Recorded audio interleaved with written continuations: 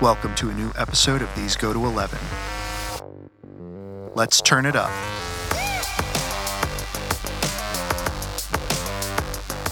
Hey everybody, welcome back to These Go to 11, an unchurchy conversation about everyday faith. Please make sure you like, subscribe, and review on your favorite podcast platform. This not only helps us to get our content out there, but also helps us to find out what you, our faithful listeners, think.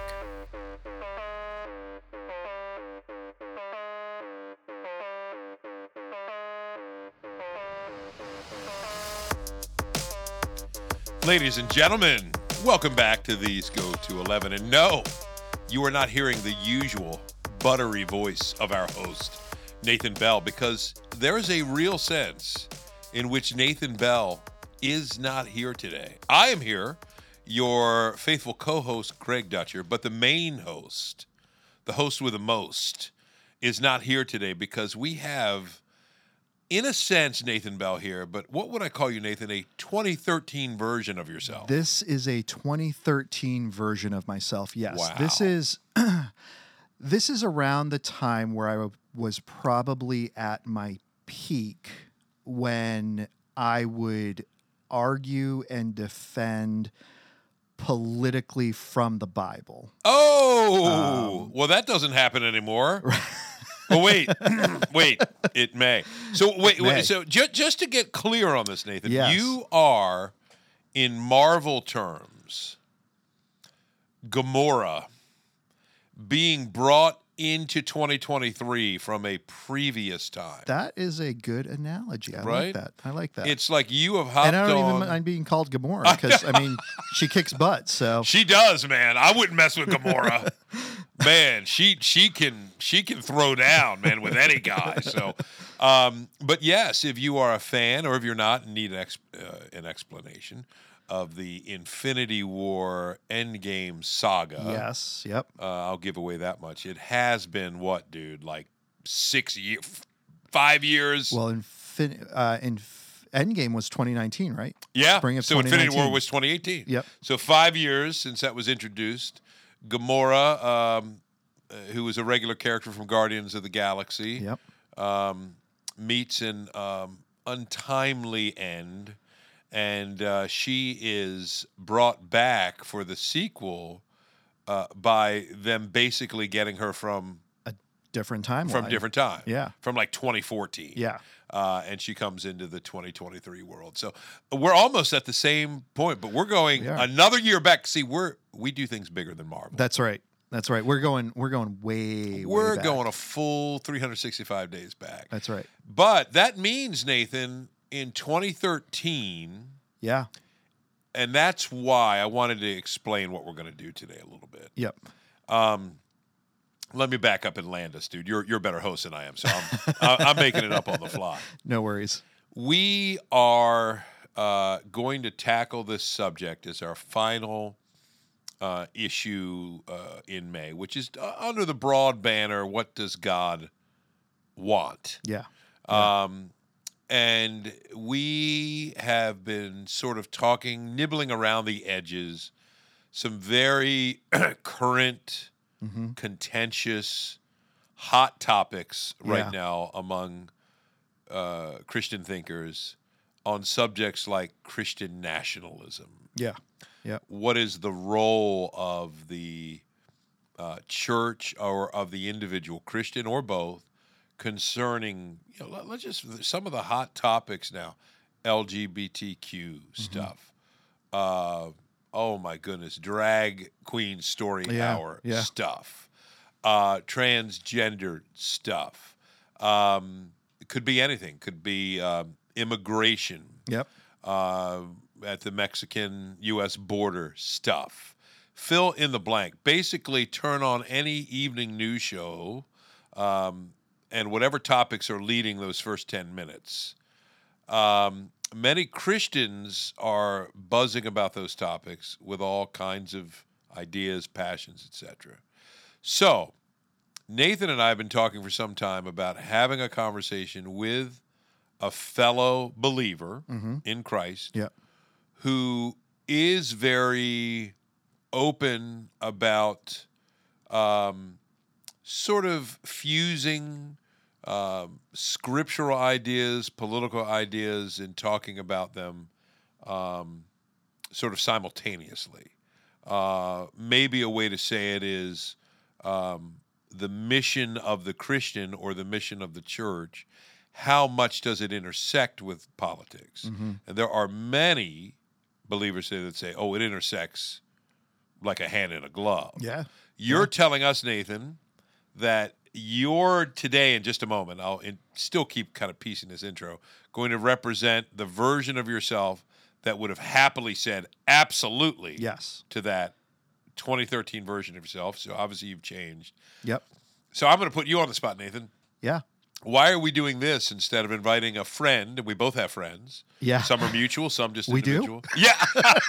I thought you were my friend, Greg. Well, yeah, I'm your friend, dude. I'm going to go on a limb and say Joy and Lisa are friends of ours that we're willing to endure our crap as our wives.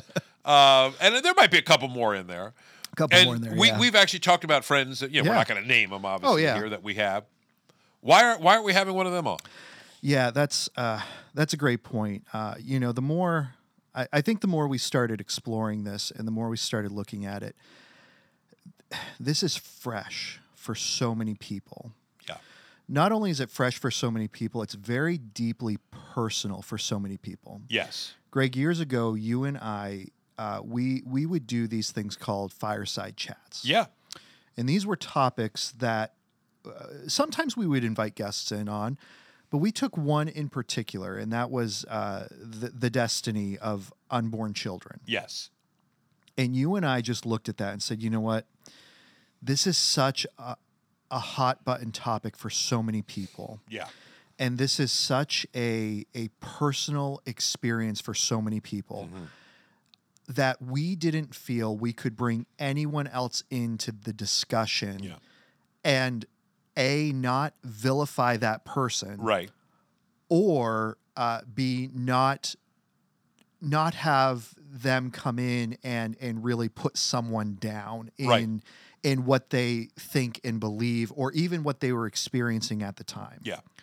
And so this is one of the advantages of you and I being friends, is we are able to have these conversations and I believe do them justice, where bringing someone in from the outside is either I think it might be too heavy to bring somebody in. Yeah. We have really good friends on totally different sides of all of these spectrums, and to actually bring someone in to debate them, they're our friends, and we don't want to lose them as friends. Thank you, Nathan. Thank you. And I hope everybody listening understands the gravity of that. We're not just trying to be controversial to make it more interesting. We did reach out to one person that we both know, and I think they understood what we were asking. My sense is the place they find themselves, yes, I'm doing the purposeful plural here, right, obscure things, was just not an ideal spot. Yeah. My sense was this individual didn't feel they have the capacity. Yeah. Because it's a way of acknowledging, man, that discussion really weighs on me. Yeah. And could we talk about something lighter? Yeah. And of course we can on another podcast. I'm seeing a guy this week that I haven't seen for several months, looking forward to it, who I think, Nathan, you're going to unintentionally channel in just a moment when we get started here. There's a lot of people I'm going to be unintentionally channeling in a moment here. You're essentially going to kind of role play the person that, and let me say this, what I love about this is not an attempt at doing a funny caricature. Correct. Like a dude who is occasionally called in. This isn't the TV version of the nutty charismatic Christian who is coming in, like you said, the caricature. This isn't what this is going to be. This is my genuine thoughts and perceptions of how I was. Right. And hopefully being able to do justice to the argument. Greg, we've talked about this before. I teach rhetoric. I teach debate. Yep. And one of the things that I tell my students is you need to know and understand arguments. Yes. And very personal, talking to my students about abortion. I said, look, guys, not in character yet, so, until we get there. But I said, here's the deal, guys. I am against abortion. Right. However, if I can't put myself in the place of a young 14-year-old girl who's just been raped and found herself pregnant and scared, and the prospect of what is to come and how her life has already been changed and then how it's going to continue to be changed in the future. And if I can't at some level have compassion and sympathy for her contemplating abortion, then I truly do not understand this topic. I need to be able to emotionally internalize what's going on. I don't have to agree with it. Yeah. I don't have to agree with the decision that's being made, but I have to be able to have compassion. I have to be able to have sympathy for that situation and say, you know what, I would not want to be in that situation. Yeah, dude, isn't that just a basic one? Logically, it makes sense. I mean, you go back to the great Atticus Finch in To Kill a Mockingbird. Yeah. You don't know a man until you walk around in his skin. Yeah. That's a oft quoted refrain in the book and the movie. So in my mind, that's forever in the mouth of Gregory Peck. Yes. But it is it's a common sense approach, but from a distinctly Christian vantage point. Yeah. Oh my goodness, isn't that weeping with those who weep, rejoicing with those who rejoice, which is almost an invitation for an imaginative kind of a little stronger. It's not pity. No. It's empathy. Yeah. It's feeling what it must be like, or doing the best you can. So I love that, dude. I think that when we get going here, one of the goals is, because I'm going to come at you pretty hard. That's all right. And I expect you to come at me pretty hard, Yeah. Nathan, on this stuff. And hopefully people think, man, maybe Nathan and Greg do disagree. Well, for the sake of the next few minutes, we will disagree. Yeah. And I want folks to understand, listening, my intention is not to turn your character here, Nathan, your persona, into a villain. Yeah. I'm going to try to state why I disagree, why I think you're missing the mark, as I would expect you to do the same for me. Yeah. All right. How's that for an intro? That's great, we man. got there. I couldn't get there without you, dude. Hey, I needed you to help me along. That's all right. We've got there.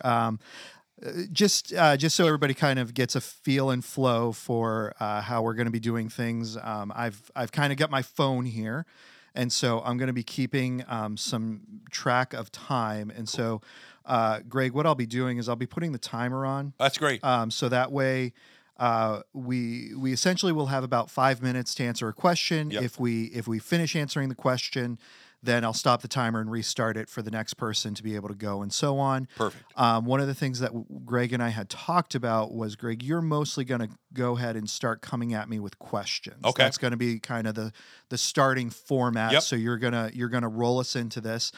I would say, like with all of our podcasts, however, I don't know where this conversation is going to go. We never really do, dude.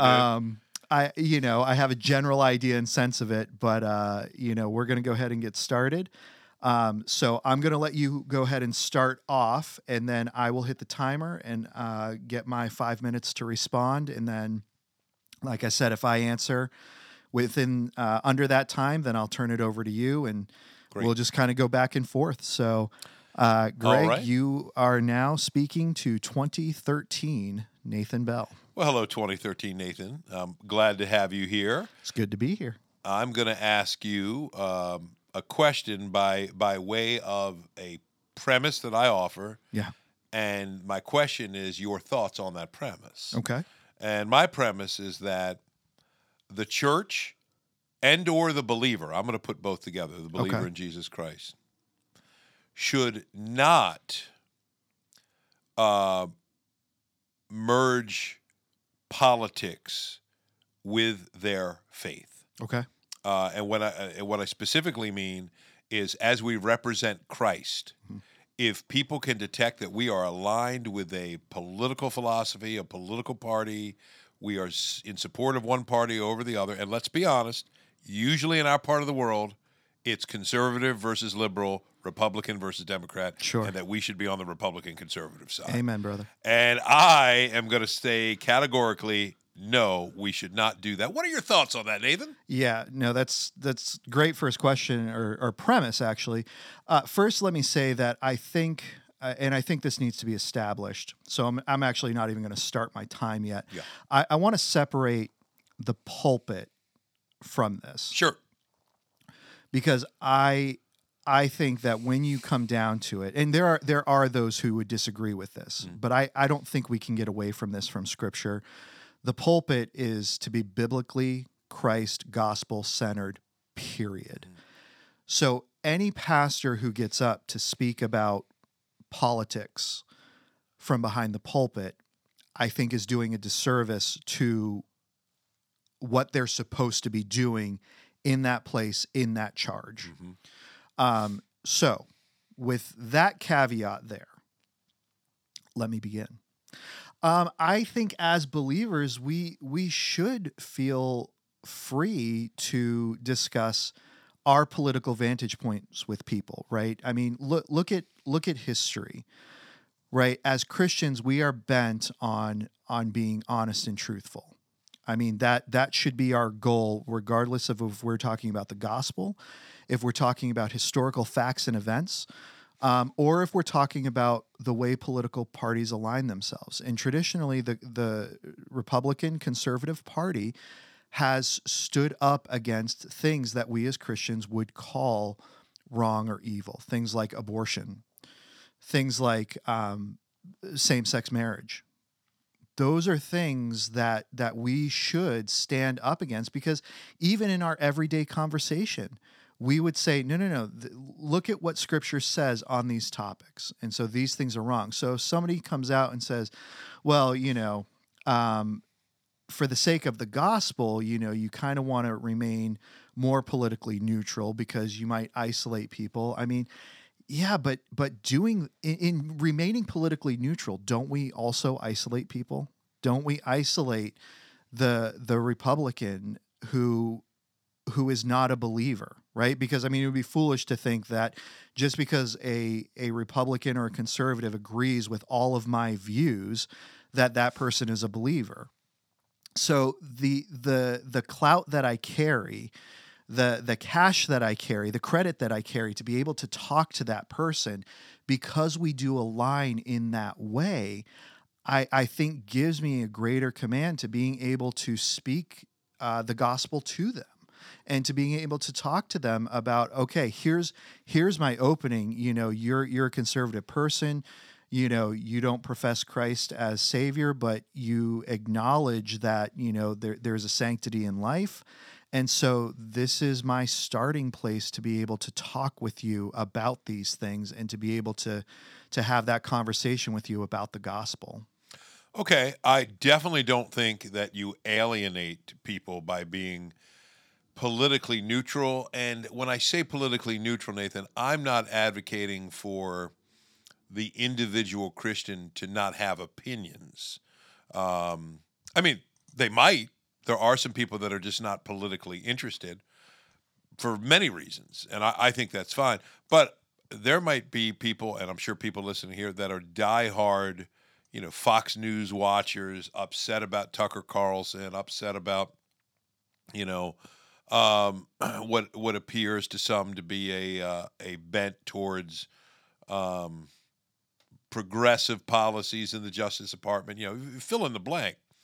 In no way would I ever advocate that a believer cannot have those views as an individual citizen of the country. What I'm saying is, when the believer talks to people and they share those things openly, how are you not alienating 50% of the people you're trying to reach? That's my question for you. So you've got, say, hey, I'm going to talk about, this restaurant in my neighborhood, is doing a drag show Monday night theme. That's actually happening here in Harford County. at a pretty popular sports bar. That topic comes up, water cooler talk. If you start sharing your views on that, which I'm assuming, Nathan, right, or this is wrong, this is violation of God's standard, right, in terms of what he envisions for marriage, etc., and you share those things, tell me, what aren't the people there that are not Christian but are progressive, Democrats, whatever, they're watching MSNBC every night or CNN every night, or they're just, getting their source of news from another spot. Aren't they saying, oh, I'm not even talking to this dude. He's one of these clowns. Like, how would you respond to that? Yeah, no, I mean, I think that's a fair assessment, because obviously in my head I'm thinking they're a bunch of clowns. So, I definitely think there's something to that. I think, going, thinking about 2 Timothy 3:16, all scripture is God-breathed and is profitable for, that entire list, that God's word is going to convict them. And so I don't necessarily need to come in and browbeat them, and I think that's important. I don't need to come in and jump all over them, but coming in and, man, that's, I think that's interesting, but man, this is what the Bible says, right? This is what it talks about. The fact that, let's go ahead and just focus on one thing, because, there are so many topics. So, let's take, transgenderism. Okay. Somebody comes up and talks to me about, this is what I want to do. And they're 20s, 30s, 40s, I think 20s is young, but, they're above the law, they're above 18. And I think that's good. And I think that's right.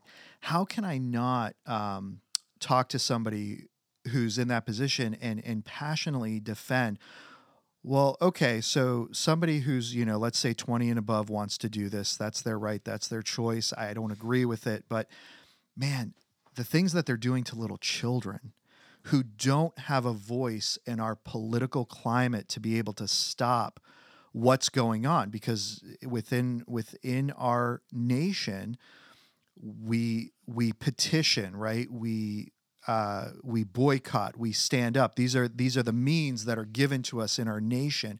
We write our senators. And then we have conversations with people who are on the other side to be able to say, man, what about that little one, who can't stand up for themselves and say that this is wrong? Because again, you look over in Europe and you've got these children who had these operations done because their parents were saying, well, it's legal and I can do it, and, on you. And these kids are coming back and they're just so broken up over it. They're so broken up and how could you let me do that? I'm a child. I didn't understand this. And so being able to I don't see the harm in being able to talk with someone about that. And that conversation in and right there is going to give me away as being a conservative, right? I don't even need to come out and say, I'm a Republican, I'm conservative. Just within that, they're going to be like, oh, you're one of those, right? And it doesn't matter what it is. I mean, I could couch it in biblical terms or not. I could have this discussion in biblical terms or not. And so, I guess why wouldn't I feel free to be able to talk to this person? And again, not get fired up, right? Not start calling them names. That's inappropriate, but being able to talk to them about the truth of what's actually happening and going on around the world when it comes to this topic and what's happening, to these children and what's happening to them years later after those things. Okay. I hear you. And I think you made some valid points there, particularly about advocating for children. I do want to come back to that. Let me hit you on a quick thing. You might not need 5 minutes for this. In recent years, Nathan, I see it all the time on Twitter, and I'm curious how you feel about this. Yeah. I see Christians that are kind of unashamed to identify with their faith, simultaneously unashamed to identify with their political party, which they see, as I think you said, as an outgrowth of their faith or their political convictions, which dovetail with biblical convictions. I'm not arguing with that either. But they will um, okay, let's go Brandon. And if you remember, the "Let's Go Brandon" chant was because some folks at a NASCAR race were not saying "Let's go Brandon." They were saying blank Biden. And I think the commentator tried to cover it up. Oh, they're saying "Let's go Brandon." It kind of became a joke. So I see Christians. "Let's go Brandon" is a blank you Joe Biden. That's what it is. Yeah. And people want to deny that.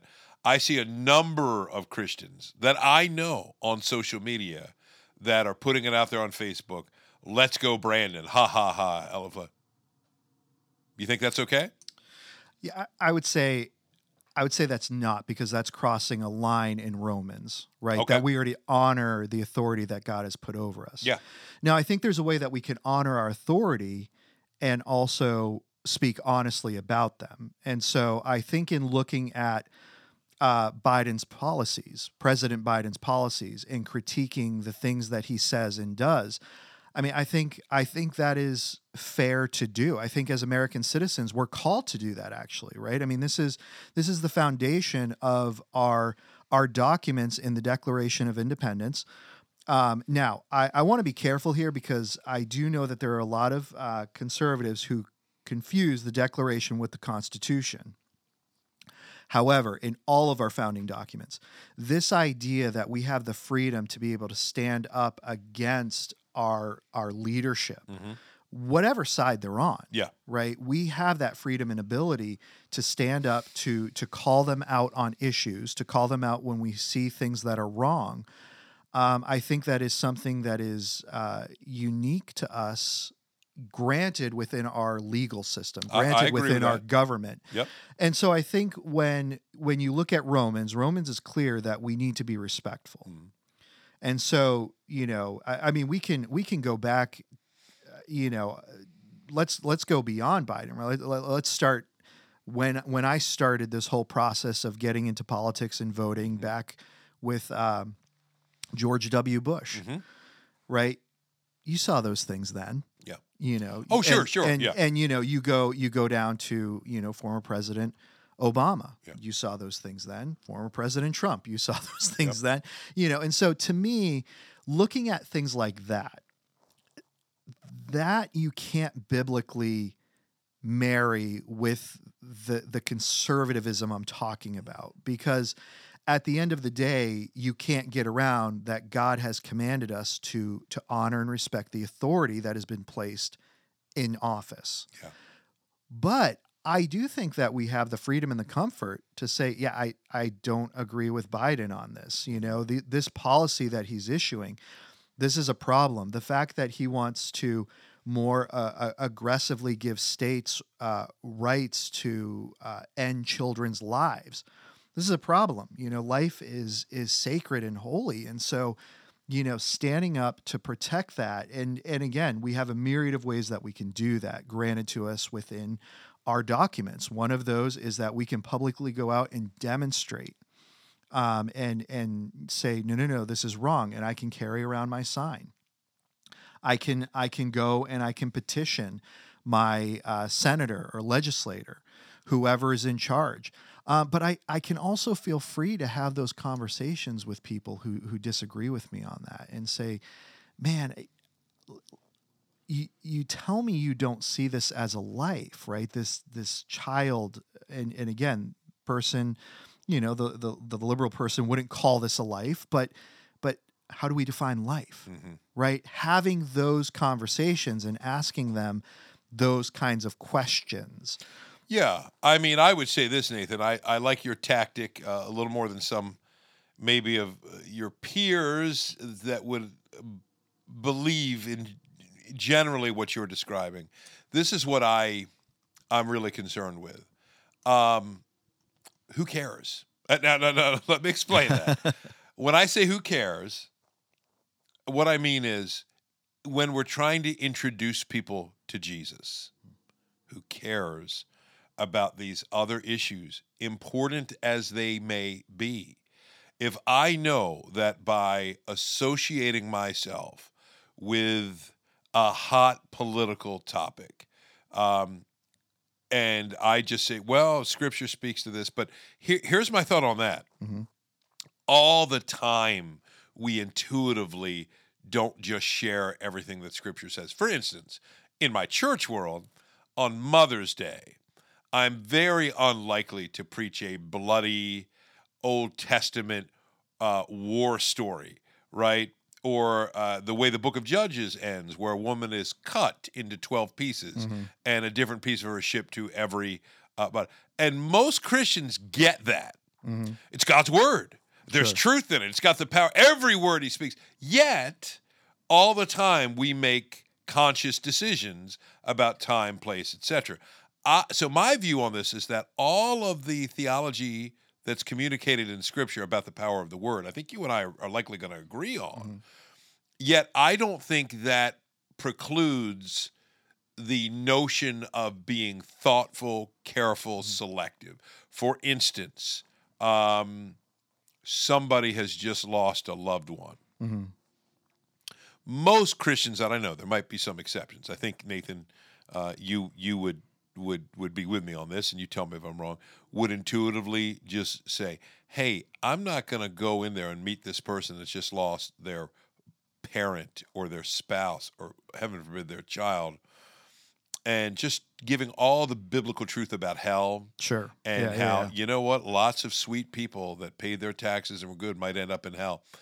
Because you read the moment. Yeah. Again, you could say, well, that's God's word. We can state it and trust that it's the power. So my point is, we do this all the time intuitively, where we limit what we talk about for a greater purpose. Yeah. My whole thinking is the way we interact with people that are lost, and they might be conservative or progressive. They might be Republicans or Democrats, Greens, Libertarians, Constitutionalists, what have you. I'm always looking for the most common ground. Hey, are you a Breaking Bad fan? Hey, are you a Tom Cruise action movie guy? You a Ravens person? You a sports person? Are you a car person? What? Because the most important thing to communicate is Jesus. So I hear what you're saying. The abortion thing, it makes sense to me. I think our debate, Nathan, is more when we get to those subjects. I would rather cover those subjects in a context where a person has professed faith in Jesus. Hey, I want to follow Jesus. I want to know about him. And then what does Scripture say about topic A, topic B, topic C, as we learn and grow, which we're still doing. We're constantly thinking, what are the implications of Jesus' lordship for every area of my life? But mixing politics on the front end, kind of with well, God addresses this here, he addresses it here, seems to me to violate this intuitive thing we do in every other circumstance but this. Am I making sense? You are. So I've got something else I'm going to throw back on you. Sure, please. So let's say, for instance, right, okay, we've got these movies, The Purge. Yeah. Right? Let's say, as an example, that was a thing.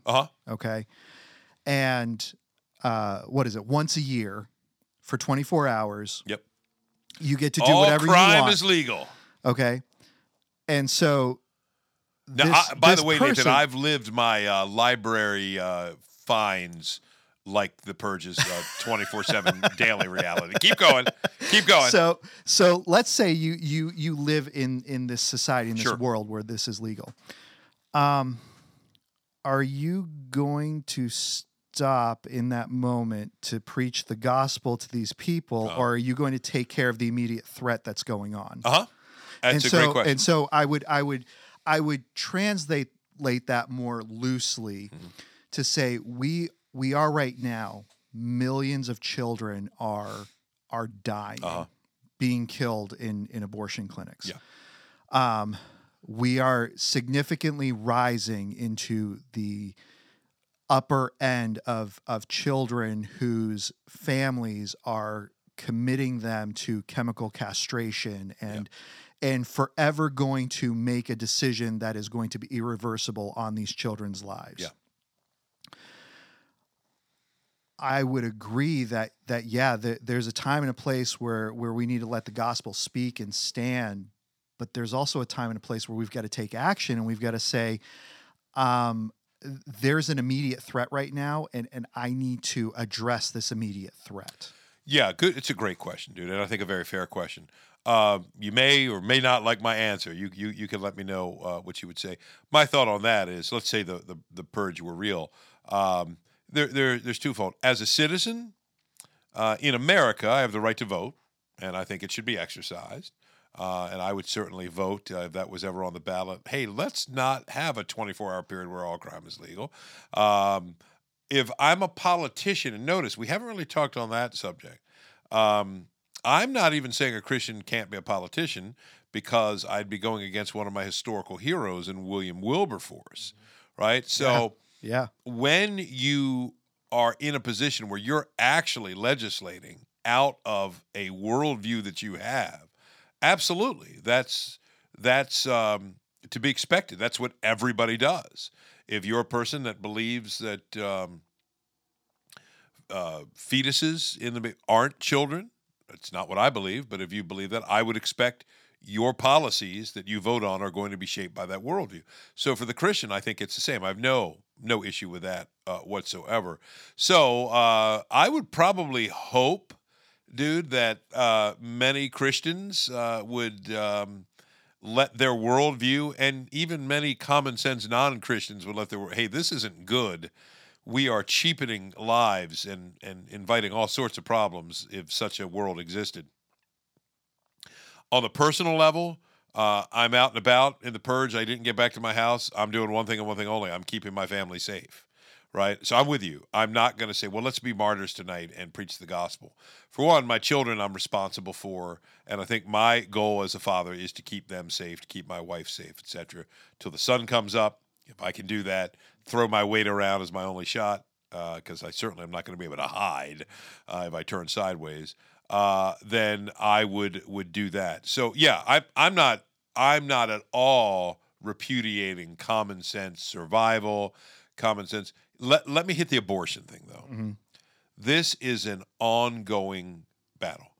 I think to what another version of yourself, I'm being a little unfair here, Nathan, before we started, said earlier. I'll quote this future version. The idea of being able to understand another person and where they're coming from, the 14-year-old girl that's having the abortion. I do think in some of the charge dialogue, the murder charge sounds confusing to the pro-choice person, because why are they calling? I don't think this is a child. Now, I disagree with them. Of course, I think it is a child, but I know they don't think that it is. Why is that the case? I think that's the result of a biblically deficient view of the world. Where is that view formed? I think in the context of unique Christian discipleship. So a lot of what we're saying is about where to place the other stuff. So I think the church's main mission is to share the gospel and introduce people to Jesus. Therefore, I think the individual Christian's main mission is to share the gospel and introduce people to Jesus. I sort of know by common sense experience various scriptures like Colossians 4 that talks about walking in wisdom towards the outsider, not being engaged in contentious debates, etc. I believe that we are to use all of our conversational energies in introducing people to Jesus. When I go political, I just know, man, I'm alienating 50% of the people that I want to reach. On the abortion front, if a person asks me, Greg, what's your view? I'm going to tell them my view. Lying is never justified. You know, we have to be people of the truth. But I'm more concerned as I am about abortion. And believe me, I've got 4 kids. Lisa, some miscarriages in between. It's one of the most painful experiences anyone can have. I am passionate about the cause of the sanctity of life. Even that, however, I subordinate to the gospel, that the gospel must be proclaimed first. When the person's heart if and when that person's heart is soft, malleable, I expect them, like we do all of us, to be a disciple. And in the context of discipleship, hey, let's talk about God's role for sexuality or his plan for sexuality. Let's talk about the sanctity of human life. Let's talk about fill in the blank, some of these other issues. So that's a long, convoluted answer. I don't know if it satisfies you, Nathan, but I'll throw it for your consideration. Yeah, I mean, but I think there's a lot going on there too, because I mean, at the end of the day, right? We expect that our government and our laws are going to protect and uphold people, and those laws ultimately come from the Bible. I mean, you go back to our founding documents, right? I mean, many of the documents, you've got things from Rousseau in there, but there's actually a lesser known book that many of our documents are based on called Lex Rex, written by Samuel Rutherford, who was a Scottish minister, and talks about the divine authority of law. And looking at scripture, and we see, right, I mean, how precious life is in God's sight, right? And looking here, Psalm 82:3, defend the weak and the fatherless, uphold the cause of the poor and the oppressed, right? Like, I would agree that I think our job is to preach the gospel, but in the immediacy of what is going on, that there is a life that's about to be killed, right?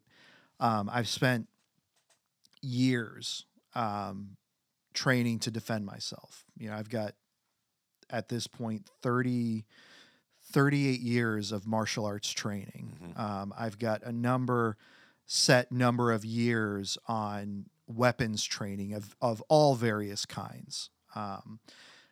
And the ability to act when I can do it, right? And this is part of our Constitution, that we, the people, are ultimately the ones who are supposed to enact on one another's behalf, and to step in and to defend someone, right? And so you've got a person's life who's at stake.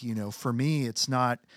It wouldn't just be a matter of, am I keeping Joy safe? But if I see somebody else, I have the ability and the skill to step in and stop that, right? And so for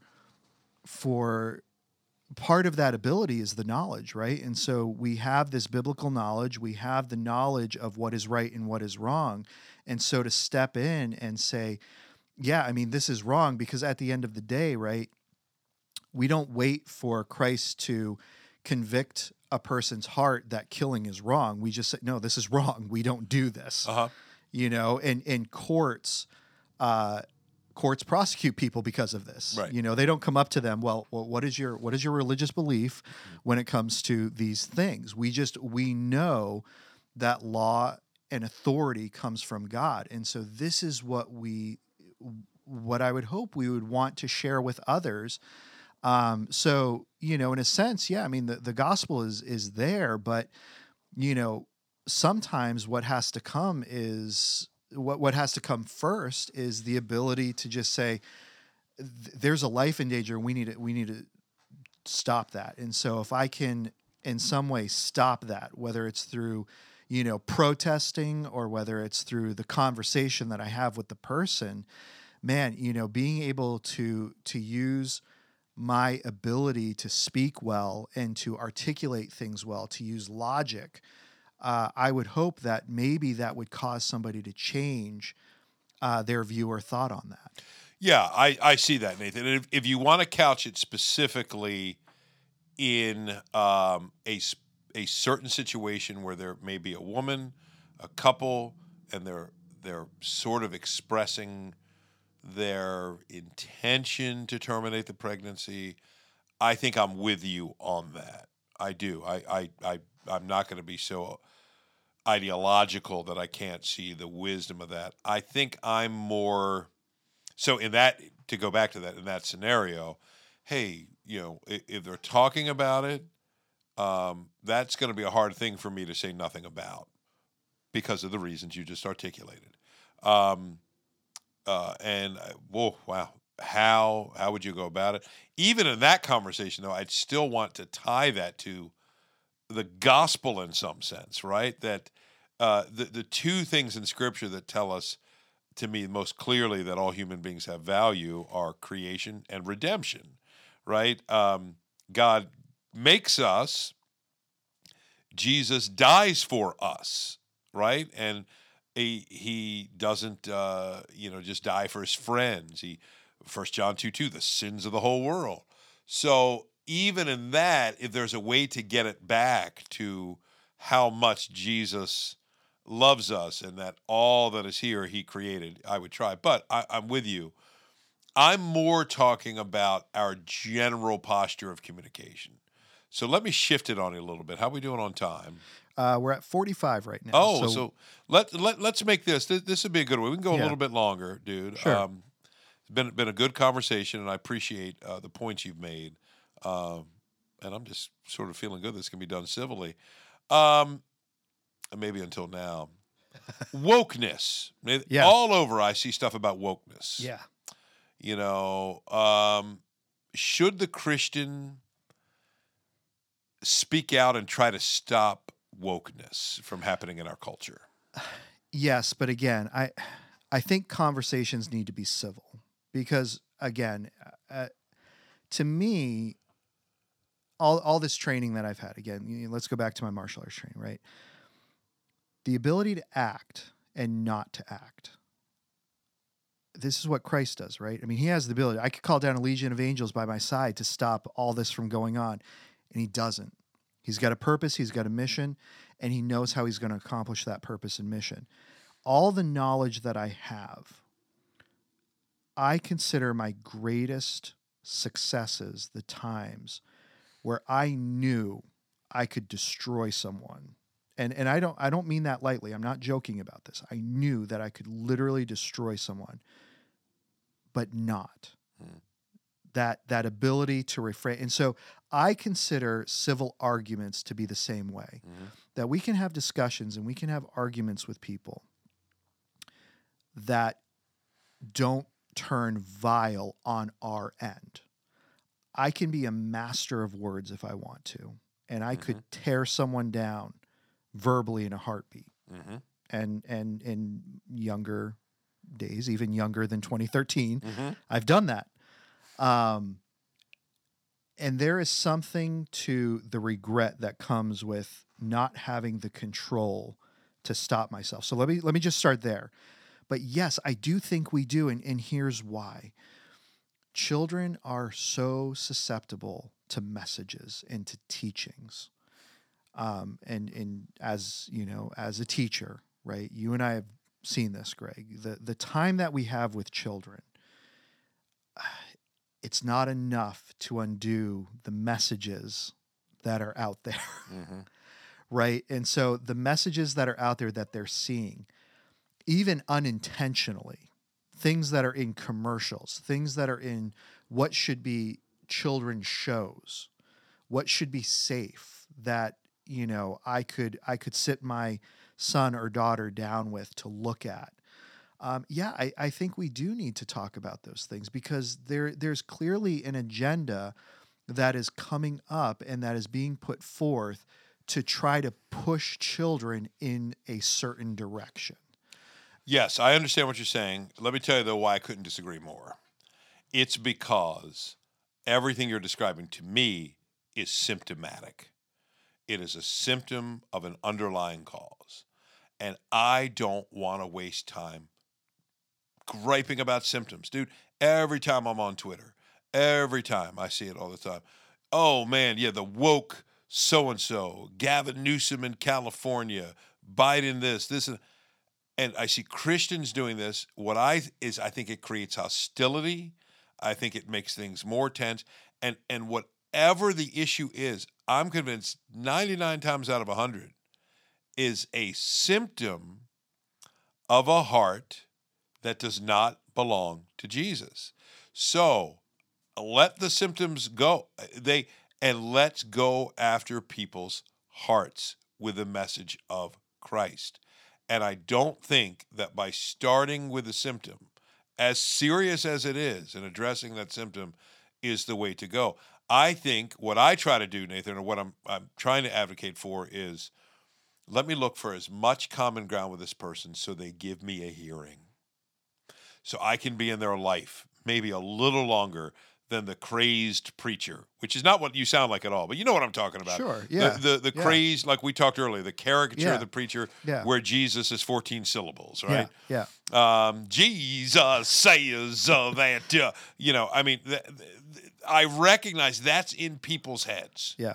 Right? So actually, because that's in people's heads, I want to work overtime to not come across like that. I want to come across like, hey, you and I live in the same world. So, yeah, I'm not going to identify with them on some of these hot potato issues. But if I look hard enough, I bet we have similar fears for our kids, that they succeed, that they do. I bet we have similar hopes, right, for our families, that we be in harmonious relationships, that we want to see each other. I bet there's some common ground there that I can build. And within that little bit of common ground, in an ever-changing culture, which looks very different than it did in 1950. Sure. In 2000. 2015. You're right. I mean, let's be real. I mean, it looks very different than it did in 2015. That's a great point, dude, which is 8 years ago. Yeah. So it looks very, very different in light of that ever-changing culture, which, dude, here's my thought. It's sometimes just pragmatic. Man, that's above my pay grade, all this stuff. I know that if I can build relationships with people, and I know because they're part of the human race, I can share the gospel with them. And in the context of that gospel encounter, which I can't change their hearts, I can only offer the message I think God uses to change their hearts. If God chooses to change their hearts with that message, everything opens up. And now it's not this frictious kind of back and forth, oh, you're woke, oh, shut up, you're out of touch, you bigot, and all this back and forth that is just the world of social media. I see a way forward that I think I see in Scripture. That's why I wanted to get this in, Nathan. Mm-hmm. I don't see anywhere in the book of Acts where there's any interest in overthrowing Nero, removing Nero's anti-human rights policies, which were many from the Roman Empire. I see Paul, Barnabas, Silas, Peter, James, everybody going out into the world to preach the gospel in a pretty hostile environment. Mm-hmm. And wonderful things have come about in history. There's a long way to go. Slavery, to mention Wilberforce again, is abolished. Not because the church initially set out to end slavery, but the church set out to introduce people to Jesus. And when Jesus is in your heart and you look, how in the world can I enslave people made in the image of God? It took a while to get there, but by the grace of God, it did. So those are my thoughts. I just got a couple more, Please. And then we'll go ahead and wrap up here. You talked about this as symptoms, and I would agree 100%. And I think if you look at, there are doctors out there who would tell you that, you know what, we've got to treat certain symptoms before we can actually get to the heart of this thing, before we can get to the root of this. Okay. That the symptoms that a person's going through, right? Yep. The sickness, the thing that's there, we actually have to treat those before we can do the first thing, before we can actually get in there and root around and get to the heart of this issue. And so, I mean, that's the first thing that I would say. The second thing that I would say is I think there is, though, a time and a place where we do stand up. I mean, look at John the Baptist, who stands up before Herod, right, and calls out publicly the wrong that he's doing and loses his head for it, literally. Yeah. And so I do think that there is a time and a place where we do stand and we do call that wrong out.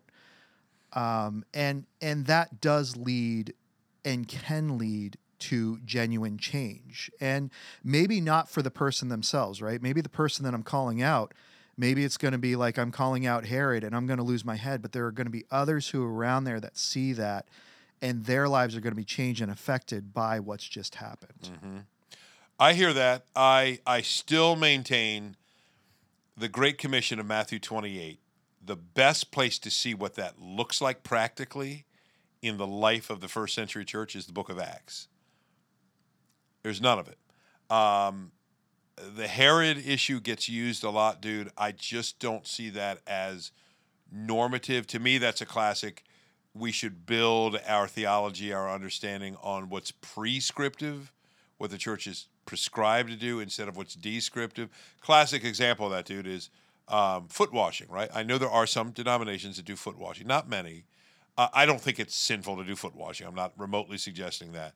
But I think the reason baptism and communion stick in most churches is because what you see described in the Gospels is reinforced in the epistles, the letters, which is more prescriptive. Foot washing is not. So it's interesting that the majority of churches, Christian churches, have some Eucharist, communion, the Lord's table, baptism. Now they debate age and mode and all that, but baptism and communion. I don't see that with foot washing. You see it descriptively portrayed in John 13 when Jesus washes the disciples' feet, 13, 14, into 15. I don't see the calling out of political leaders as a mandate prescribed for the church. It's never seen it. And I would agree. I don't think it's a mandate, but I No. also don't think it's not something we can't do. I understand that. I understand that. And again, I think that's a fair point. I wouldn't do it because of the impact. I feel like I've got only so much precious capital and time with people that are outside of Christ. And man, I'm going to just tick them all off. You know, that's how I look at it. Right out of the gate, by aligning with this, or, you know, I was glad to hear the Let's Go. That Let's Go Brandon stuff, dude, that stuff drives me nuts. I'm like, come on. And man. I don't, again, like, I think, you know, holding to these views doesn't mean that I abandon what Scripture says, right? I hold to what Scripture says, which is this, you know, even the things that say, you know, Biden's not my president. No, he is. Yeah. He is. God is the one who put him in charge, and he is the one who the people have chosen and elected. That is our process. That is the democratic process that has served us for over 200 years, and we need to almost 300. Yeah. 375 is, or 76 is. Yeah, it was 76. 2076. 2076 will be 300 years. Yeah, you're right. That's So, right, dude. I won't we're be closer here. to that 300. Unless I make it to 106. And I don't want to make it to 106 down here, dude. But you know, these are the things that are given to us within the government, and they are assured to us in the Constitution. And with that, we see that if I follow these things, then actually I'm honoring what God tells me, what Paul tells us to do in Romans 13, that I can actually honor my government even in speaking out against the evil things that they're doing. Now, I can't do that in a way that is hateful and subversive, but I can do it in a way that honors what Scripture tells me and what Scripture says. And I think that, to me, is the ultimate goal and the ultimate prize of being a conservative, is understanding that I truly hold to the Constitution. I hold to our founding fathers and the documents that are written because they valued what was written in Scripture. Now, I'm not gonna sit here and say that, you know, they're believers and all of that, but they valued Scripture high enough to say that we need to base our law on this. And so, you know, to me, again, the highest form that I can do in honoring what Paul tells us to do in Romans 13 is actually speaking out against the evil and the wrong that's going on. And again, not in a bombastic way, not in an abrasive way, but, you know, this is the truth, and here it is. And you know, we don't need to belabor it, but this is what it is. 2013 Nathan is a lot nicer than a lot of the folks I see. Dude, I'll just say it. I disagree with you, but I like the tone of your disagreement. Honestly, if sometimes just the tone, the charge could come down with the stuff I see on social media, woo, man, it would be nice. Well, and I think that's the thing is, I don't like the tone that I see a lot of times because it hurts us. Yeah. Right? I mean, a gentle answer turns away wrath. Yeah. It doesn't say that the answer has to be an agreement. It says it has to be gentle. Yes. And I think that's what we're missing. And I do believe as conservatives, we could get a lot further if our answers were more gentle. Yeah. And maybe you're right. Maybe that's what we're missing. Mm-hmm. That's the piece that really needs to hit home is it doesn't matter. Again, all my training in the ways that I could physically hurt somebody, the discipline and the control to not do that. Yeah, you keep looking at me when you say that, dude. I'm starting to get a little nervous over here. I'm like, just so the audience knows, every time Nathan said that, I feel like I'm being sized up like a Sunday chicken dinner. Yeah, I could break Dutch probably in about 2.3 seconds. I could. So I want to end on this. And on this note, this kind note, dude. This charitable note we've arrived before I introduce another topic. It was good though, dude. I appreciate the discussion. Yeah, this was great, and I'm gonna go ahead and since you brought us in, I'm gonna let you bring us out. Nathan, 2013 and 2023. Thank you for joining today. It was my pleasure. And Nathan, I think we just rocked the Casbah. Rocked it. Thank you again for listening to These Go to 11, an unchurchy conversation about everyday faith. Once again, please make sure you like, subscribe, and review on your favorite podcast platform. And if you ever find yourself in the Forest Hill, Maryland area, please feel free to stop by at 135 Industry Lane, and you can get all of our service times and information at christfc.org. These Go to 11